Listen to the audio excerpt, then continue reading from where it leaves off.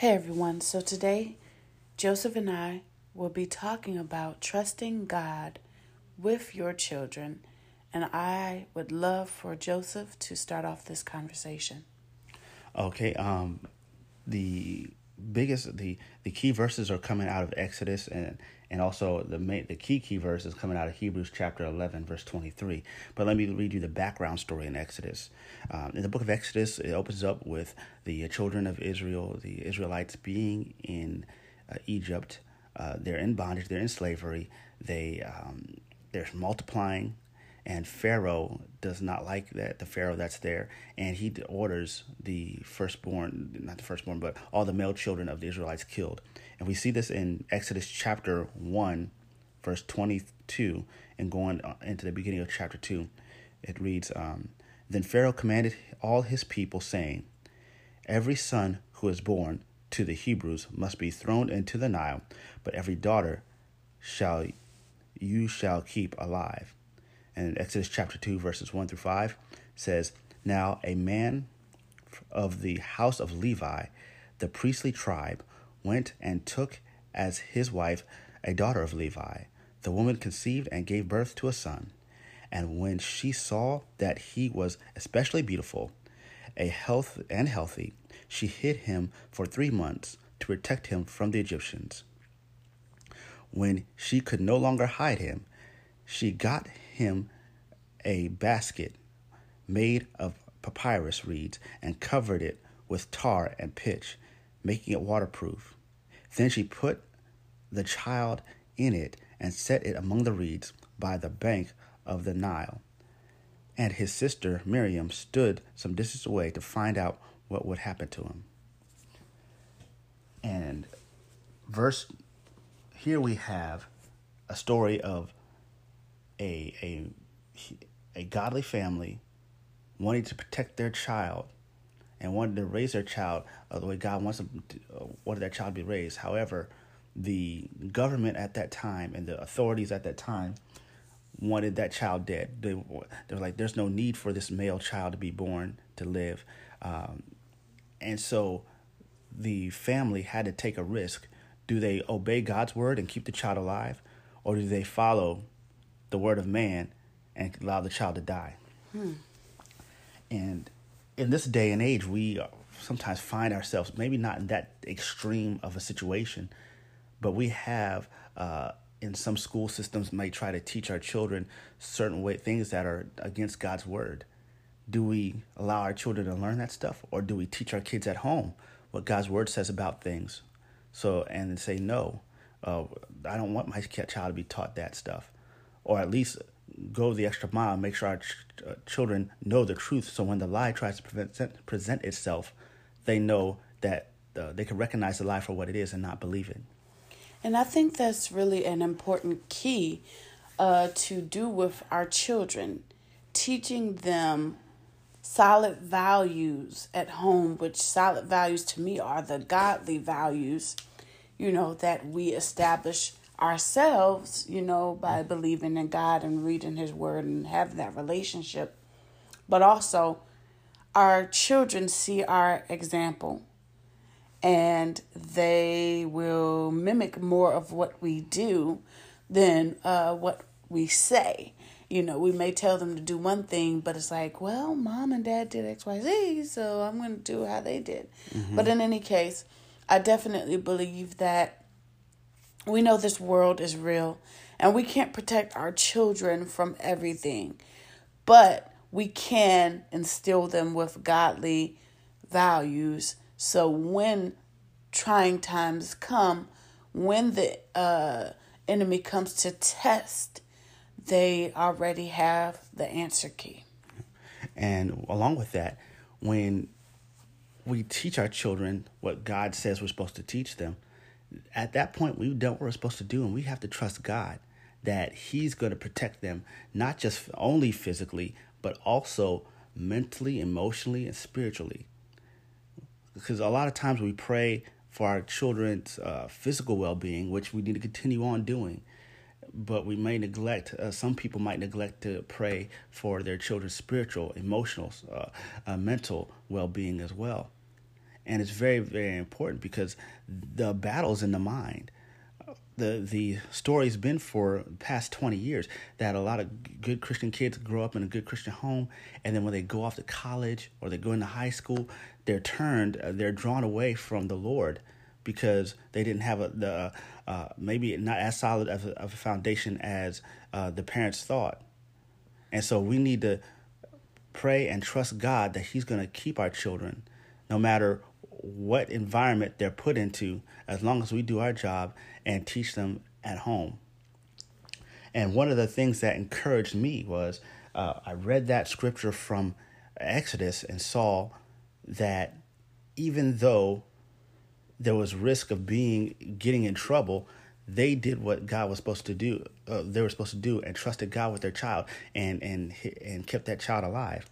And then I went and saw in Hebrews chapter 11, verse 23. This is the faith chapter. This example was used as how we should, as Christians in the New Testament, should exercise their faith. And it says, Hebrews chapter 11, verse 23 says, by faith, Moses, after his birth, was hidden for 3 months by his parents because they saw he was a beautiful and divinely favored child. And they were not afraid of the king's or Pharaoh's decree. They weren't afraid of the decree saying that, hey, go all those male children born to the Hebrews were supposed to die. They weren't afraid of the decree that was against God's will. And we cannot be afraid of any kind of decrees of the school board or whoever saying that our children have to learn lifestyles that are not in line with God's word, or our children have to bow down and worship at altars of pop culture, or worship at altars of other religions, even for that matter. Yes, our children need to be cultured up, and our children need to understand and learn about other things.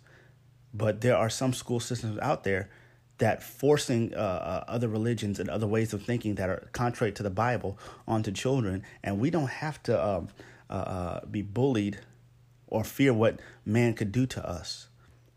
We have to respect and have awesome reverence for Almighty God and trust him that he's going to handle and take care of our children if we do what he calls us to do. Right. And understand something that is a beyond the surface perspective. This life was not guaranteed to be easy for us, right? Nor will it be easy for our children. Our children will have challenges that they will have to face, and that they will have to choose to allow God to be with them so that they can make it through. So it's important that we understand that we are empowered through Christ, and that we share that with our children, that regardless of what the enemy tries to do, regardless of what they do in society and all the evil that's going on, you have authority and power through Christ to truly do what is holy and to truly make a difference and let your light shine, right? Let your light shine. So, I think it's so important as parents that as we truly trust God with our children, we have to understand that it won't always be sunshine and rainbows, but we trust him more than we fear or doubt or have any unbelief in what this world is doing, what's going on in our own lives, because life happens. So I definitely know that the story of Moses and how that whole story had to go about. Do we trust God to that point where we have a 3-month-old baby, right? And we're willing to send that baby down a river, of course, in a vessel that was designed to protect that baby as the baby was going down the river. But even still, do we have that much faith in God when it comes to our children, that we can say, God, I know that I'm sending my child into a place where danger could happen. Things could happen. But God, I'm trusting you to get my child through safely. Is there faith there? Do you trust God that much when it comes to your children? If you do not, then we challenge you to get there. And today we're going to pray that you do get there. Yeah. And so we're going to pray about that as well. We're going to encourage you to study the word, read the word, and pray yourself and communicate with God. Because the more we expose ourselves to, first of all, the God's word, and then expose ourselves to God's presence, that builds boldness and trust in him. Because we're going to start noticing that he is faithful to his word, and that he is faithful even when we're not faithful ourselves. And so the more we spend time with God and the more we spend time in his word, the more you're going to be able to trust him. Even if you don't feel like you could just let it go right now, if you may be intimidated by certain circumstances dealing with your children and their well-being and different things, guess what? Be of good cheer. That's one of the things that's all over the New Testament is that phrase, be of good cheer, fear not. And so let us pray. Father God, in the name of Jesus, Lord, we thank you, Lord God, for all you've done, all you're doing, all you're going to do. We thank you, Lord God, that Jesus died on the cross for our sins and rose up with all power in his hands. And part of that power is the power to to keep our children and take care of our children, and to know that the things that you've begun with them and that they've been planted in them, that they won't depart from that as they get older. And Lord, we ask God to continue to give us boldness and wisdom on how to teach our children and to trust you, that you taking care of our children, no matter what's going on, whatever situation they get put in, and no matter what their surroundings they're put in, whether it be at school, in the neighborhood, even as they grow up and they're become grown adult children and they're going out into the world or to college or military, whatever, Lord God, we ask you, Lord God, and we ask God to keep them and guide them, but also help us to trust you with them, Lord God. Because ultimately we know that you're the one who has the power to protect them physically, emotionally, mentally, spiritually. Because we know that we're not omnipresent, but you are. Yes, God. We're not all-knowing, but you are. We're not all-powerful, but you are. Yes. And we thank you, Lord God, and we trust you with our children. And we give you all the grace, glory, and honor. Yes. In Jesus' name.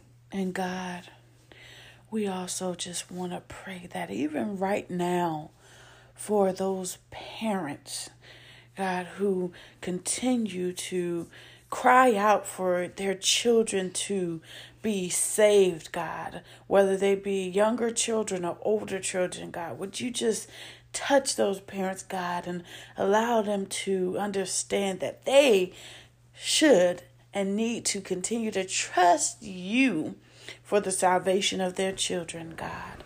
We thank you for your blessings, God. We thank you for our children, God. And we thank you for your covering and protection over them. And we pray this in Jesus' name. Amen.